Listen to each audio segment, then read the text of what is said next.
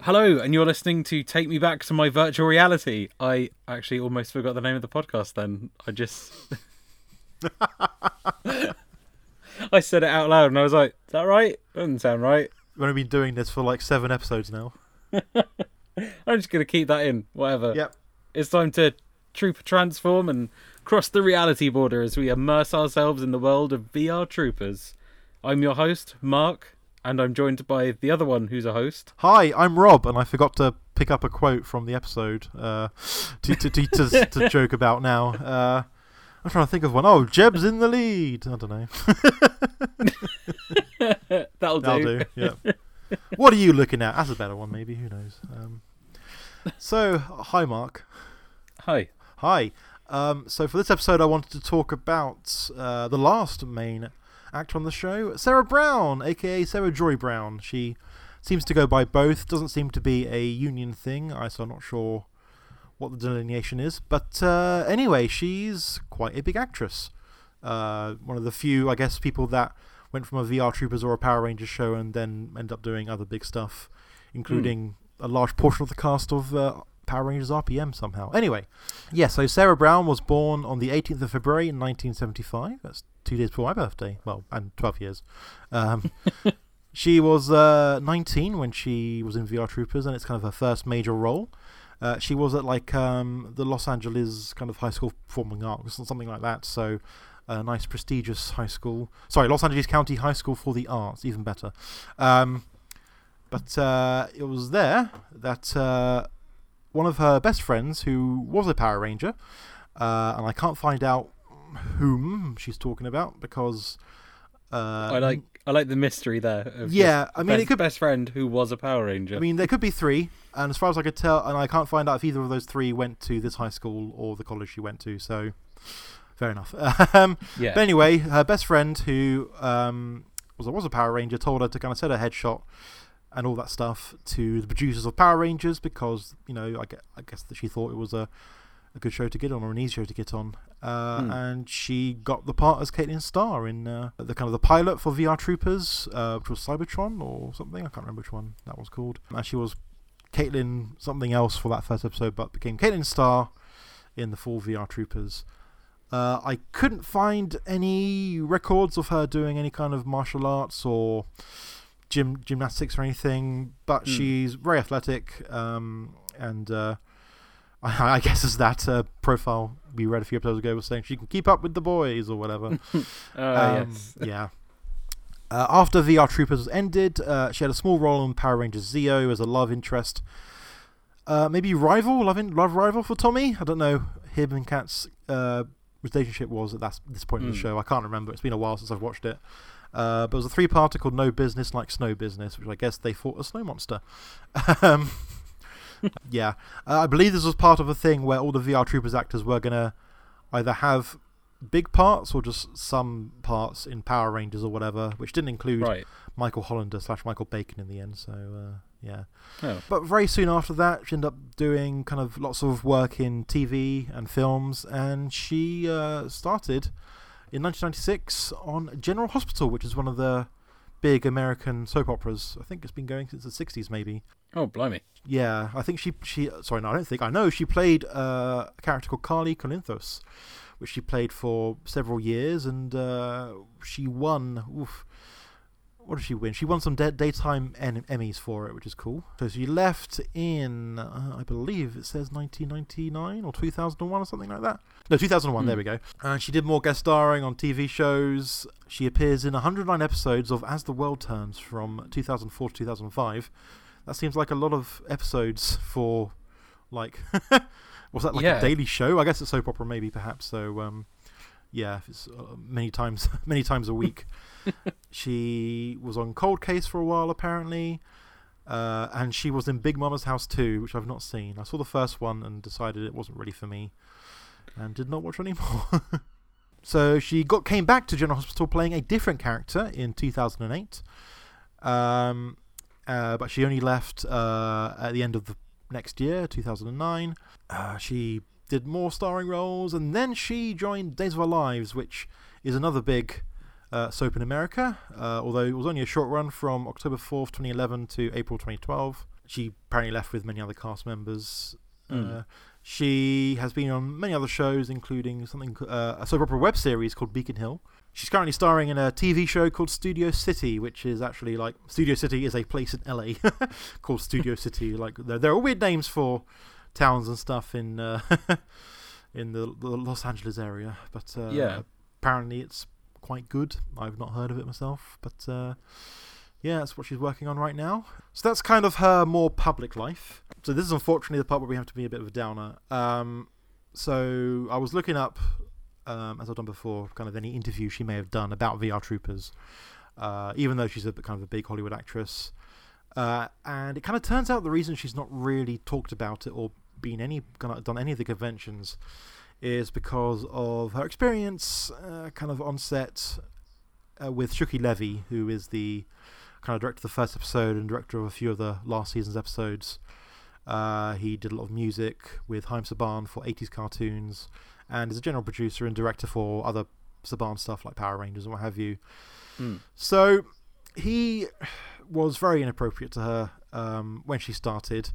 She talks about kind of coming down the steps from the bathroom, and he's at the bottom, kind of gives her a weird leering glare and is like, "You're going to be a star," in what sounds like the most kind of gross cliche Hollywood thing ever. Yeah, it really does. Wow.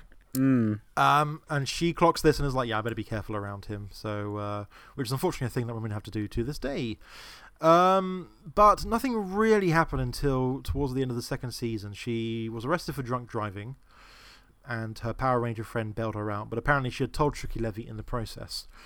When she turned up to work, or the set, a few days afterwards or whatever, he was apparently there, and he hadn't really been there much. So she thought it was weird. But because her friend had told Shuki, she decided to kind of talk to him about it. And he invited her to dinner to discuss it and the future of the company, I guess in a way of like, oh, you've done something that's kind of bad, so should be working for Children's Entertainment or something. Yeah. But it seems like it wasn't for that, because he drove her back to his house, and when she went to say goodbye, he kind of put his tongue in her mouth. And she was 20, and he's nearly 50, and she didn't know at the time, but he was married, although she did know that he had a fiancée. So he had a fiancé and he was married, like his, I guess, second mistress or whatever. Yeah. Her Power Ranger friend kind of told her that she'd also had similar problems with Shuki. But she's very young, and relationships with abusers can be extremely complicated, which is why they started kind of dating and living together and got engaged. And she actually she had a daughter with him, and all of that is kind of part of the reason that she kind of hates him a bit, and what he did to her, because they were trying to do some kind of a deal with the Screen Actors Guild to allow the Saban Productions to remain non-union, which I didn't realise it was like a special deal they had to be non-union. So did a bit of a kind of corruption there, I guess. And they kind of sent her out of the country to film a movie, but like all she did was like have a non-speaking role where she got shot in the stomach while she was pregnant. Not real shot, obviously, like, movie prop or whatever. And then had to fall on her stomach. No, but then she had to fall on her stomach or whatever while she was pregnant, so she wasn't happy about that. God. And she kind of broke up with him after a big row, and was living in an apartment that he owned. And she told him that, I'm going to tell the world what you're like. And he said, if you do that, I cannot be held responsible for what might happen to you, which is kind of ridiculous. And 2 days later, she's kind of celebrating breaking up with her friends, and she wakes up to the smell of smoke, and her apartment's burning down, the whole building. Jesus. And it turns out it was a little bit of a insurance scam. So possibly because he got like more money off the insurance than he'd paid for the property or whatever. So there's several other bits and pieces, like he kind of generally harassed her, but they had to have a connection because they had a daughter together, so she they shared custody, and there's several other things over the years where he's been an absolute scumbag to her, through sexual assault to spying on her regularly, and apparently she's being let go from some of those daytime roles I mentioned earlier, the soap roles, just because she wasn't happy with any Saban involvement in the production. Rightfully so. And so that's kind of how much power these people have in Hollywood, which is, you just think of them as a small-time company that makes Power Rangers or kids' TV shows or whatever. Well, they sold it off now.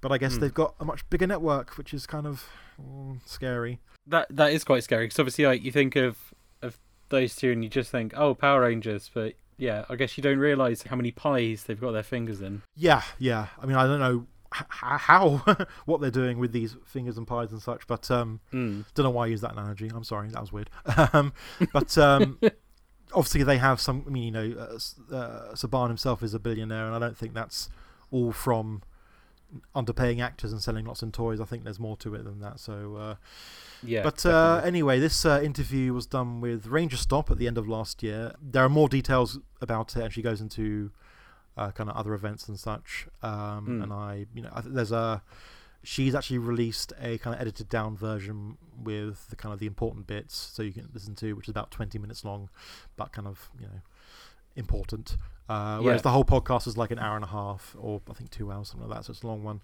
I can't believe I missed this. It was the end of last year. I had a sort of a blackout on kind of like Western Toku fandom. Not a blackout, but as much as like I don't always get the news. So it's I feel bad that this slipped by me as one of the pieces of news. So I know what you mean. I totally didn't realise any of that at all, and I'm surprised it sort of doesn't really get mentioned a little bit more. Well, when I was doing my research and found out about this, it turned out it was mentioned a bit during that week, but then sort of forgotten about because there was a new episode of Beast Morphers to talk about. So, or something like that, Yeah. Oh yeah, it kind of came to light because someone asked her if she'd come to Power Morphicon, and she was like, no. Fair enough. And she told a story. Yeah, I completely understand why she wouldn't want to be involved at all, really. So, absolutely. Yeah. Totally fair. But anyway, so there's that. It's obviously bad stuff, and I hope she's able to live safely now, or better than she was, especially if this comes more to light. But anyway, onto the show. So no new directors or writers this time. It was Worth Keeter again, who did all those amazing 80s action B movies you talked about at that time, including all the 3D stuff, and also written by Margot McCann, who we believe was a non-union name for someone who did lots of various Saban kid shows. The episode aired on the 20th of September 1994, which was a crazy week in media, because this is the week that ER and Friends started, apparently. Oh, really?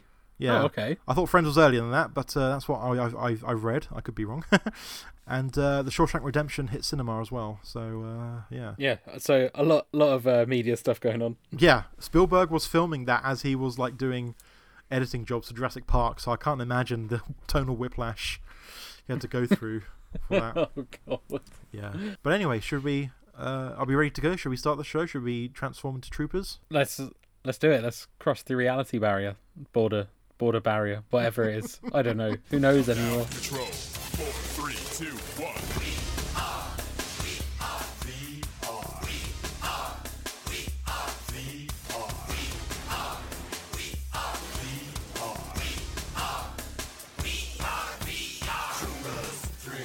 As always, we open at the Korean Peace Bell, and Ryan talks about how he wanted to give up karate, but his dad was like, "Fuck that, son. Keep going with it," or something along those lines. With a little faith and hard work, anything is possible. Sure, absolutely. And yeah, that's when we see that all the troopers are skating in the park again. Well, Caitlin wasn't there last time, and they had their little race. But she's there this time, and there's loads of horrific ADR about, Jeb's in the lead, and Caitlin takes the corner, and they win. They use a wide-angle lens, which obviously doesn't really look like it's made for that camera, because there's a nice sort of vignette around the edge of the screen for that bit. It looks like a early to mid-20s cartoon, or film from that time, where it's like, we need to make sure that you're focusing on the bit in the circle. Don't worry about the edges. Absolutely not. And they used that later in one of the fights as well. I didn't even notice, actually. Yeah, I guess they had it for the day, so they were just using They just rented out a lens. They're like, well, we better use it more than once. And this is when a cop approaches them, Did you see her badge? Like, it was like she has a police badge No. on, but it's like several strips of metal, like in the shape of a badge. You didn't notice. It's kind of weird. Like, it's kind of a coolish design. It's almost like a futuristic cop thing, but like, from the 90s. Yeah. There was a bit where Jeb complains about being thirsty. Oh yeah. But nobody does anything about it. No. Even though he can talk. So and then he runs off to find a hose, and I don't really understand what the purpose of that was. No, there is none. There's It didn't lead to anything. I thought that was like what would make the cop appear, but no, it was like completely unrelated. Jeb just wanted a drink. There's about and there was a hose. 3 or 4 different times in the episode where that happens. Yes. And I have a feeling there was supposed to be a subplot where Jeb was kidnapped, and to save him, Ryan had to do this challenge, Grimlord's Challenge, the name of the episode, but was, I guess, abandoned or something. I don't know. Yeah, we'll get to the other bits which just seem random and weird, just to kind of, I guess, fill out the time for some reason. So, they're approached by this cop, and she's all like, "We've got this gobshite child here, and if anyone can teach her karate, it's you, because that'll stop her from going to." Was it reform school? Reform they called it? school, yes, which is literally just code for going to juvie. So she's going to jail, or you're teaching her karate is basically the thing there, which is kind of yikes. And to show that she's a bad person, she's a bit rude to the VR troopers, and as we know in the LAPD, that's enough to get you locked up for life. So being a bit rude in the presence of a cop, it is. This is Randy, and there's supposed to be a thing where it's like, oh, can you teach this person or whatever? And she takes off Randy's cap. The cop takes off Randy's cap, and she's his hair, and it's like, oh, a girl, and it's like, okay, like that you had to kind of, I think. You know what? I didn't clock that at all. I think they had to telegraph a bit more. That's why you didn't clock it. Like they do the cliche thing where she takes the cap off and all her hair falls down, and it's like, okay. But yeah, Randy is played by Sarah Harter, and she doesn't really have much other acting work other than like another kids' TV show, and apparently starring as herself in some other show, which sounds weird because she's not famous otherwise, so why would she star herself? Yeah, that is quite strange. Yeah. So basically, the cop asked them to train Sarah in karate for some reason. And so I thought the troopers were very reasonable in declining, because they made a very good point. They have a tournament coming up, and it's very important, and they've got to train for it. But no, the cop was very insistent that this was what they spend their time doing. Yeah. She's like, oh, we'll make it a challenge. If you teach this girl in 2 weeks to do stuff for free, we'll give you, I guess, $1,000 from the police association, which I don't know if that's really a thing. And she says it's to help kids like her. And if you don't know, by the end of the episode we find out that she just gives the check to Tao Dojo, I guess for Tao's Dojo to help teach kids. But at this point it's like, what, they're going to give it to some random charity? I'm not 100% sure. Yeah, it wasn't clear what they were going to do with it at all. So I was just like, well, why would you accept that? Because she could mean anything by that. Like, anyone could get that $1,000. It's not necessarily going to be you. Yeah. But apparently they have to do it for this 2 weeks, because otherwise she's going to go to reform school, cough, cough, juvie. So I guess, in 2 weeks this woman is going to give up on this child. So she's basically guilted the VR troopers and been like, this kid's going to go to jail if you don't do this free labour for me. Yeah. So as we're currently in a small debate over the funding of the LAPD, I think it's $3 billion, and they've just, which is like 98% or something like that of the LA County federal budget or something should be like that. It's a lot. I mean, I don't think it's 98%, but it's like at least 95, if not higher. Like people joked about, that's high enough. Yeah. So I kind of looked it up. In 93, 4, and 5, there was a little bit of a downturn in LA for taxes and such. So not everything was being properly funded. However, the LAPD in 93, 94 had a $555 million budget, and 94, 95 had a $612 million budget. By today's money, that's about $1 billion. So I guess they could afford the $1,000 for. Yeah, Tao they Dojo. probably had a bit of loose change knocking about. Yeah. And also, while looking up the statistic, I found out that 83% of LAPD in 94 kind of lived outside of their jurisdictions, which I believe has been reduced down to 80% these days, or across America at least. And some reason Netflix described, this local police officer wants her to do this. And it's like, well, is she local or is she just works in the cross-city area? Yeah, like, she may not be local at all. Yeah. When Ryan hears $1,000, he's like, "What?" And he's like, I accept. And JB's like, "Dude, what the fuck, man?" Like dollar signs in his eyes. Okay, I'll give you guys a challenge. Teach Randy, enter her in your tournament. If she wins anything, the police association will donate $1,000 to help other kids just like her. We accept. Ryan, that's impossible. In 2 weeks? Man, nothing is impossible. Besides, there's a beginner's division. Yeah, they do give out ribbons for 3rd and 4th place. I can't remember whether anything else happened after that.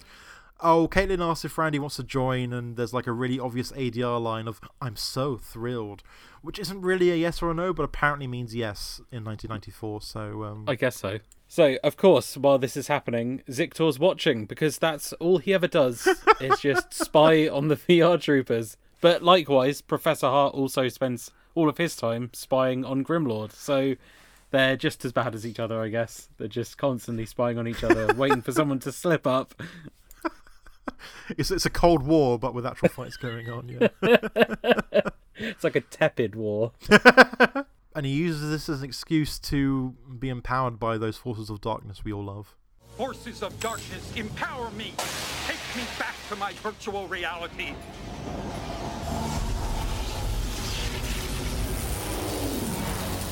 Grimlord wants to find his strongest monster again. Yeah, that wasn't last episode. It's like, who's the strongest warrior in the virtual world? It's the Swordbutt brothers, or whatever. And so I guess they're going to have a new strongest, best warrior in a tournament arc. He says that he wants them to fight in arm-to-arm combat. Yeah. Which, I don't know, it just sounded wrong to me. Hand-to-hand, yeah, but like arm-to-arm, I just imagine them just bashing their forearms together rather than Well, I really guess having a fight. Ryan still does have those glowing forearms, so perhaps that's why he thought that. Maybe he meant it literally. Yeah. But it's ironic that he said that, given the monster that gets chosen in the end. But yep, never mind. We'll get there. So we cut to the dojo, and Randy's had enough. She's leaving. Yep. And Tao comes after her and introduces himself as Tao Dojo again. But no, I like he's like, "I'm Tao," and then kind of gestures to the room around them. Tao Dojo, and it's like, okay. So are you the physical manifestation of this building? Okay. I am the spirit of the dojo. It's like a haunted dojo. Instead of telling people to get out, he urges them to stay. Stay and learn karate, yeah. He sort of convinces her to do karate, and at this point I'm like, why is learning karate going to stop her from going to jail? Like, I didn't think of that. Yeah, I mean, like, I suppose it's good for her because she can learn some kind of discipline or something, but, like, generally, there's not, like, what's the point? Yeah. I mean, I think Caitlin sort of mentioned the discipline thing a bit later, and apparently it will improve her self-esteem. Okay. I'm shrugging over here, okay. But yeah, it kind of reminds me, I guess the kind of whole reform school and discipline and stuff reminds me of like watching American TV shows in the 90s, and always the bad kid was being threatened with military school or whatever. Yeah. Which, I don't know if that's a real thing. Yeah, I don't either. Like, I always kind of, I accept it as a real thing, but I don't know whether it actually is. Because it's not something that, I mean, I never got threatened with military school as a kid, but I was a horrifically nice child, so I wouldn't have done anything to upset my parents. Horrifically nice. Yeah. Following the rules, old Robert, you know. God, what a square. What a square, innit? So, yeah, I have no idea. I don't know if kids get told that here or anymore. Who knows? I don't know. I've got absolutely no idea. I might start using that as a threat, though. Just if you don't behave yourself, you'll be going to military school. Colonel Leon in the future, yeah. Also, is it me or is it kind of implied that perhaps she doesn't have parents? Like, either maybe she's homeless or in a kid's home or something? Like, I'm not 100% sure. Like, Yeah, surely you would involve maybe. the parents in this rather than just be showing up to random karate people and telling them to train this child. Whilst they're in the park as well. Yeah. That's the I don't point. Why did she approach them at the park? How did she know that they'd be there? Oh, she did say that she asked Tao where they were, and he said... Okay. All right. I Don't know how Tao knows that they're there, but... Because maybe he also spies on people as well. They're all doing it. It's from that secret room we'll find in season 2. Oh, yes. Yeah. I keep thinking about that. Whenever we see Tao, I just keep thinking about how his role is going to completely change in the next season. I'm so eager to watch it. We've only got, we're episode 7, so we have 45 episodes to go. Yeah, there's a way yet. We're off to the underground voice, or the voice underground. I forget which way around it goes. Yep. And Woody is building a castle out of biscuits for some reason. And this is going back to the surely he should be working. yes. And Jeb is there. Yes, yeah, Jeb is there. And Caitlin shows up and she's like, your photographer is here. And at first I didn't know why she said that. I thought she was just like to announce to people that she's the photographer. I've come to work today. Like, I sort of struggled to tie everything together in this episode. Like, Yeah. it felt like stuff was just sort of happening. But anyway, so he's built this cookie castle, and he explains to Caitlin that by doing it, she can take a photo of it, and it can be on the front of like cookie packaging or whatever, and he'll be famous or something for building a castle out of biscuits. Yeah, it's a very strange idea. Perhaps he's just come off deadline and is going a bit, the deadline woes. Maybe. But also, like, he built it on his desk, so it's not even a very good place to take the photo as well. Good lord. Yeah, like there's so much stuff in the background. Like at least, like have it in front of a backdrop or something. Like anything. It's finished. What do you think, Jeb? Your photographer is here. Ta-da! What is it? It's my cookie castle. You're gonna take a picture of this and we'll send it to the cookie factory. Can't you just see it on the wrapper? This is gonna make me famous. But it makes me wonder who owns Jeb if he's just in the Daily Voice Underground again. I've been thinking this like since episode 1. Like it just when I think I've got it down, it just becomes unclear again. Jeb is everywhere you need him to be. But yeah, so then Jeb eats all the cookies while Caitlin is explaining that she wants to do this front page thing on Randy, and I lost focus because all I could think about was how Woody had his arm around Caitlin. Yes, I also thought that, especially after looking at that interview as well. Yeah, exactly. Because he there's putting your arm around someone, and then there's what he did is like cupping her shoulder, and it's like, okay, that seems to be a bit too familiar. I mean, I guess also they need to kind of work within the constraints of the camera size or whatever, but yeah, it seemed a bit too familiar, really. Yeah, it lingered on for a little bit longer than I'd like it to as well.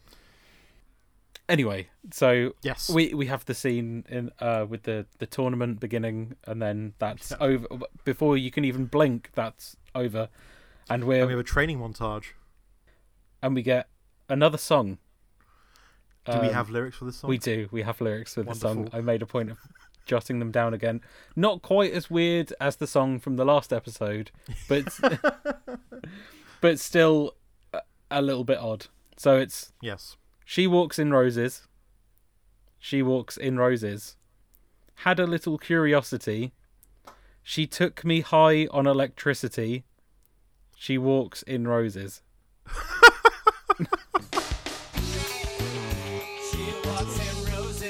Good.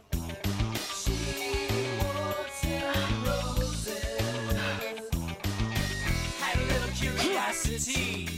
electric by electricity. That's not even. What? There's no relation to anything there. It's just, oh, I had this melody and song for a demo tape in the 80s. We'll just dump it into VR Troopers, sure, whatever. That's what a lot of these songs feel like, except for the last song where it was kind of about virtual reality, I guess. Yeah. But I remember there being another one where it was just random words. Yeah, just, yeah. But I didn't really pay attention because they have a weird training montage which only lasts about 30 seconds, and for some reason she's doing a bench press. Yeah, that was weird. It really made me laugh that as they like panned out, it was Ryan and JB like holding the ends, like they were just lifting it. Really, she wasn't really, she wasn't doing anything. Good joke, and I guess good for like a training montage thing because it's a bit rocky, I suppose. But yeah, and then I guess they show a couple of kicks, and she does a kick and falls, and that's it. That's the end of the montage. And apparently, the montage has made them feel a bit depressed, so they go to the park and sit on some swings. And they sit on them in the most awkward way possible. I didn't actually notice. How did they sit on them? They weren't sitting. They were like standing with their bodies bent slightly forward and the swings under them, like they were pushing them back, like getting ready to swing, but they weren't. It just looked really unnatural, and I just couldn't remove my focus from it. That's weird. It was really weird. They stop sitting awkwardly because they're approached by a Skug lady who informs them that Grimlord has a challenge Ryan must accept. But Ryan then speaks in the third person. Yeah. But what if Ryan still doesn't accept? And it's like, mate, you can just, I mean, like, that's not your secret identity, mate. You can just say, well, what if I don't accept? I'm Ryan Steele with my secret identity of Ryan Steele. And she gets mad at this and turns into 3 Skugs. Yeah, is that something they've done before? I don't recall ever seeing that. So that's a new thing for Skugs. Also, I thought it was very funny, like, because she's quite a slim, slight lady, and when she transforms into a Skug, clearly the dude under the bodysuit is like ripped with a six-pack, and like it's kind of 8 feet tall. It was kind of funny. And they kind of have a fight, and this is where they break out that wide-angle lens again, because they put it. They're in that like very American kind of playground bar dome thing, which I've never really seen in real life. But it looks a bit like kind of the golf ball in Epcot in Disney World. Yes. And everyone's kind of like swinging around on the bars to kick the Skugs, and then they have the overhead view with the wide angle lens and you have the kind of circle again, kind of framing them. And then they win. And it's at this point when Ryan is like, "Oh no, where's Jeb?" And I'm like, oh shit. Like, both times I watched the episode, I watched these episodes twice, and both times I was like, oh shit, did they kidnap Jeb? And both times I'm disappointed because it turns out he's just hiding in an overturned garbage can. And for no particular reason other than, I guess, a small joke. I don't know. Yeah, literally, there's like no reason for it whatsoever. He's just in a bin. Obviously, they've won, and they're like, oh, we should go to the professor, who I forgot existed because we're halfway through the episode and not once have they mentioned him. Yeah. So I was like, oh yes, the professor is a character. And then we go to Grimlord's base again, as we always do. Yes. And there is a fight between the mutant of Blade and the robot Hammerbot. So I guess they are delineating the different armies like they do in Metalda or whatever. I did wonder about this scene. One was, what is the context of those two monsters fighting? What, in the original? Yeah. I wondered if maybe there was a similar plot in Metalda. Well, I think so, because that kind of the Blade suit seemed very generic compared to the detail on the Hammerbot suit. Yeah. So in my mind, it was like, oh yeah, we'll just, we'll throw together a cheap suit for the other person. The Metal Heroes wiki is quite good at documenting which episodes are used. Oh, yes. Parts. Apparently this is episode 3. So not very far into Metalda with this footage yet. But that's where Hammerbot comes from. But yeah, anyway, Hammerbot beats Blade because he has the better suit, I guess. Yeah, I noticed in the background that Blade's head appeared to be on the floor, separate from the body. So did Hammerbot just kill Blade? Yeah, I think when he hit it, there was kind of a white flash, which I assume was to try and hide some of the more violent aspects of the original footage. Yes. Where he just fucking knocked Blade's head off. So we're back in the dojo, and Randy's doing all right at karate. Tao's very encouraging. He says that she has to give her soul to karate. Again, is this another part of his magic stuff in season 2? I don't. Oh, maybe. I don't know. Yeah. Who knows? It's probably not. And then that was sort of it for that scene. It was another just sort of, here it is, and now it's gone. It's like they're like what they seem to be doing is trying to sandwich little vignettes between important scenes, as if they have a B story when they don't. So, so we're in the lab, and Professor Hart reveals that he's been tapping phones again, and apparently somebody called Spiderbot is also going to be part of the fight, who it turns out looks nothing like a spider and doesn't really do anything spidery at all, for that matter. No. I don't know why they chose that as a name, but never mind. And I guess because they hear their plans, like, oh yes, we'll have Hammerbot fight Ryan Steele up front, and then Spiderbot will flank him from behind. It's like, well, this is our first time hearing about Spiderbot. Yeah. I thought you just wanted one person, but I guess, it's all just to try and fit to the footage and what have you, and get JB to do a bit of a fight. The professor warns Ryan that if he doesn't win, Grimlord will literally set the world on fire. I've lost the signal. An extremely perilous situation. And if we don't defeat him...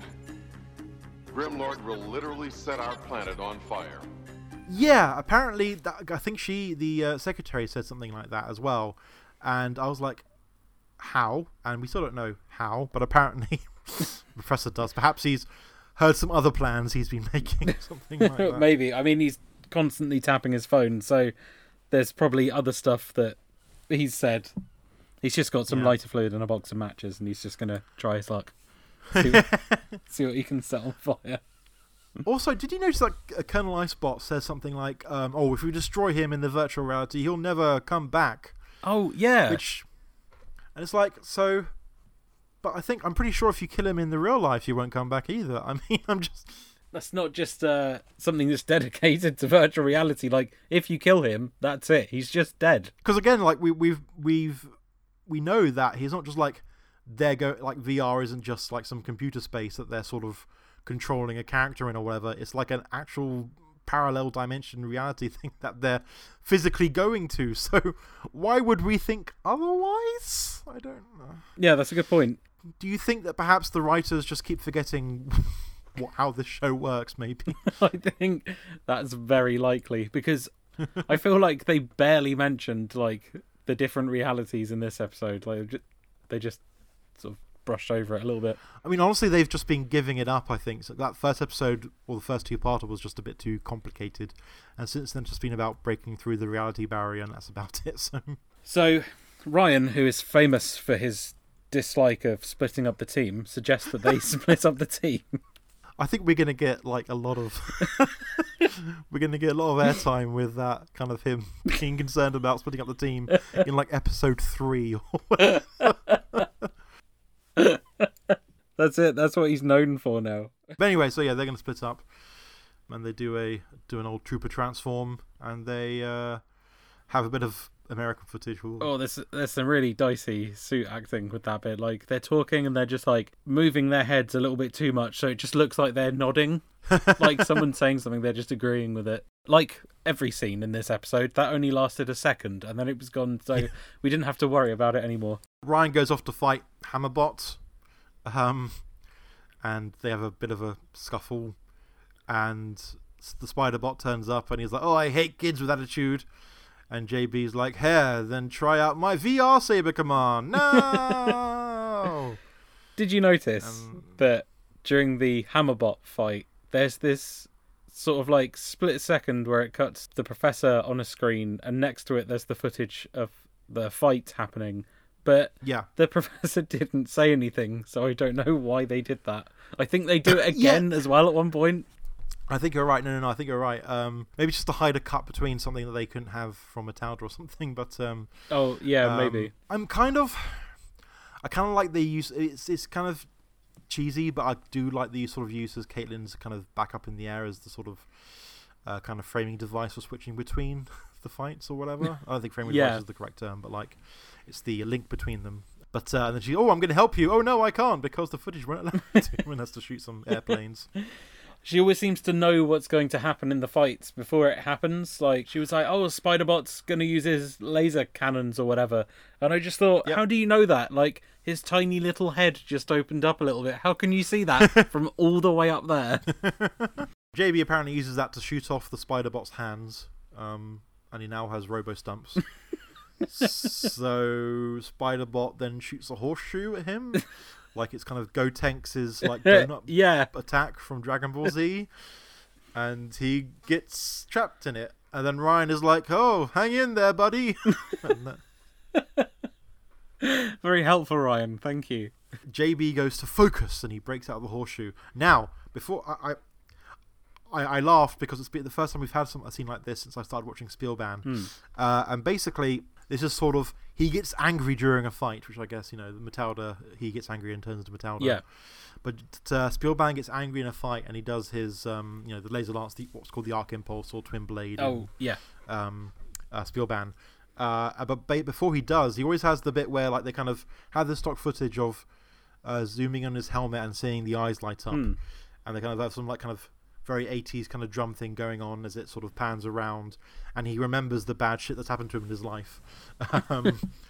And then he's like, my hangar's about to explode! And that's, I guess he did that and found the strength to release himself from the horseshoe. But we used to see more of that footage in VR Troopers because they would literally just show the helmet and then spin around a bit, and then they'd cut to some footage of Spielban and Diana being kidnapped by the Skug things from whatever they called in Spielban. Yeah. But from like episode, I don't know, 4 or 5 or something like that, they had like kind of a thought bubble window, kind of showing him either what he's angry about today or what he's been angry about in the past. And I guess they can't really show that in VR Troopers. So I wish they did. It's a very quick thing. That'd be great. Just confusing, like, who is this woman? Either he's upset about his sister Helen or his mother being attacked by Skugs or something like that. Or his dad, sorry. But yeah, so he breaks through and then he laser lance commands, "Ow!" And he spears the Spider-Bot, and then he has the worst quip of all time of "Heartburn, I got something for that," and just slices him up. That was so bad. It doesn't make sense. No, it was awful. But he just like went to town on Spider-Bot. He just like beat the shit out of him with that laser lance. Caitlin, she's in the sky and she blows up the jets, and Professor Hart tells Ryan that it's all up to him now. And before he even had a chance to really finish his sentence, Caitlin chips in and says basically exactly the same thing. Yeah, it's like, I guess they needed to do something. "Oh yeah, it's all up to you now, Ryan." Okay. It was just very awkward. So Ryan's like, "Cool, I better finish this." So he jumps up really high into the air and kicks Hammerbot. And I guess he kind of scanned Hammerbot earlier, and it was like armor around a dude shape, but I guess it's a robot underneath the armor. I wanted to bring that up, and I totally forgot to, because it just highlighted that it's just a man in a suit. Or after he kicks off the helmet, a robot man in the suit. Yeah. And once again, we get Ryan about to kill him using his own weapon. Picks up the hammer, and he's about to smash him, and he's like, "No, I remembered earlier when I said that Tao's Dojo was about playing fair, so I'm not gonna kill you, robot person." Yeah, like it was a bit haphazard the way they did that, but I like that they've made a point of like, because they could have easily just like cut the scene and be like, "Oh well, he's dead now, that monster's finished." But no, they kept it in and sort of, I don't know, I like that he has morals and he won't just kill the monsters. Yeah, that's quite refreshing. I mean, obviously it's just because of Metalda that is the reason that they do it, but I like that it was something that they kept in. Yeah, no, it's a good idea. Well, it reminds you a bit of in Power Rangers SPD. I guess they didn't want the cop Power Rangers to destroy the monsters, so instead they would turn them into like collectible jail cards or something like that. You know what? I never even considered that they didn't kill them because they're cops. I just thought, oh, that's a weird thing for them to be doing, but fine, I guess. No, that makes sense now. Yeah. Because that wouldn't be a very good thing to show, would it? A cop killing someone. God, imagine if that happened in real life. People would be outraged. Right? Yeah. You know, they'll be marching in the streets, protesting peacefully until maybe these killer cops try and incite them to violence. You know, yeah. Imagine such a thing. Yeah. Guess when we were recording this episode? I know you'll never guess. Because Ryan is like, Ryan to Skybase. The hammer has fallen. And it's like, oh god. The eagle has landed. So cheesy. We get kind of a cool shot of Grimlord's lair, and we see him appearing. So we don't see kind of his transformation, just kind of what it looks like being in the lair when he shows up, which I thought was kind of cool. Why had he left though? We don't know. No, we'll never know. But he's mad about it, and Jeb gives him a raspberry because they're still spying on him. And it just reminds me that every time they have Jeb do something like that, they have a really awkward pause of like 2 or 3 frames of yes. like, his tongue. Like, they didn't even do the in Star Wars A New Hope, like when the Tusken Raiders are like going above Luke with his gaffy stick, I think they're called. Yeah. That's like one bit of footage of the Tusken Raiders burning up once, and then just like loops back 3 or 4 times to kind of make it look a bit more longer. They could have just done that with his tongue. Who knows? You know? Yeah, they could have instead of just it for 2 pausing frames. it. So after this, we go to the tournament, the 4th tournament in 7 episodes. And we get an adult facing a child who is very new to martial arts, which I thought was an interesting choice. And Ryan yells like random words of encouragement at them, like, "Oh, go for it now!" It's like, okay, well, it's probably too late now. So it turns out Randy's fighting for 3rd place in this match. I think that's kind of what they implied. Yes, yeah, I believe that was what they said. They're kind of cheering her on, and but Randy starts losing until Tao's like, "Believe in the me that believes in you," and she does, and kicks the guy's butt. They got like 2 points each, so it's down to like match point or whatever, like in tennis, I suppose. And then she does this kind of cool kind of crouching kick, which looks like a crouching medium in Street Fighter, and wins! Yay! When that bit happened, I honestly thought that she just kicked him in the bollocks. Well, the first time she hit him, it looked like she did. So the first point. Everyone's happy, like the troopers did as they were asked to do for whatever reason. And the cop shows up and produces a check from her shirt pocket, and it looked like it had been written on with crayon. Yeah, it did, yeah. Well, I guess with that 90s TV resolution, it has to look big, otherwise you can't actually read what it says. Yeah. Have to confirm it's actually $1,000 to Tao Dojo. So now the girl can beat up people. The LAPD are happy with her, so yeah. Hooray. For some reason, this leads Ryan to think that he'll find his dad soon. Yeah, I don't really know why he said that, but I guess you have to end every episode with Ryan being like, "Oh, I'll find you soon, Dad. I miss you. I love you."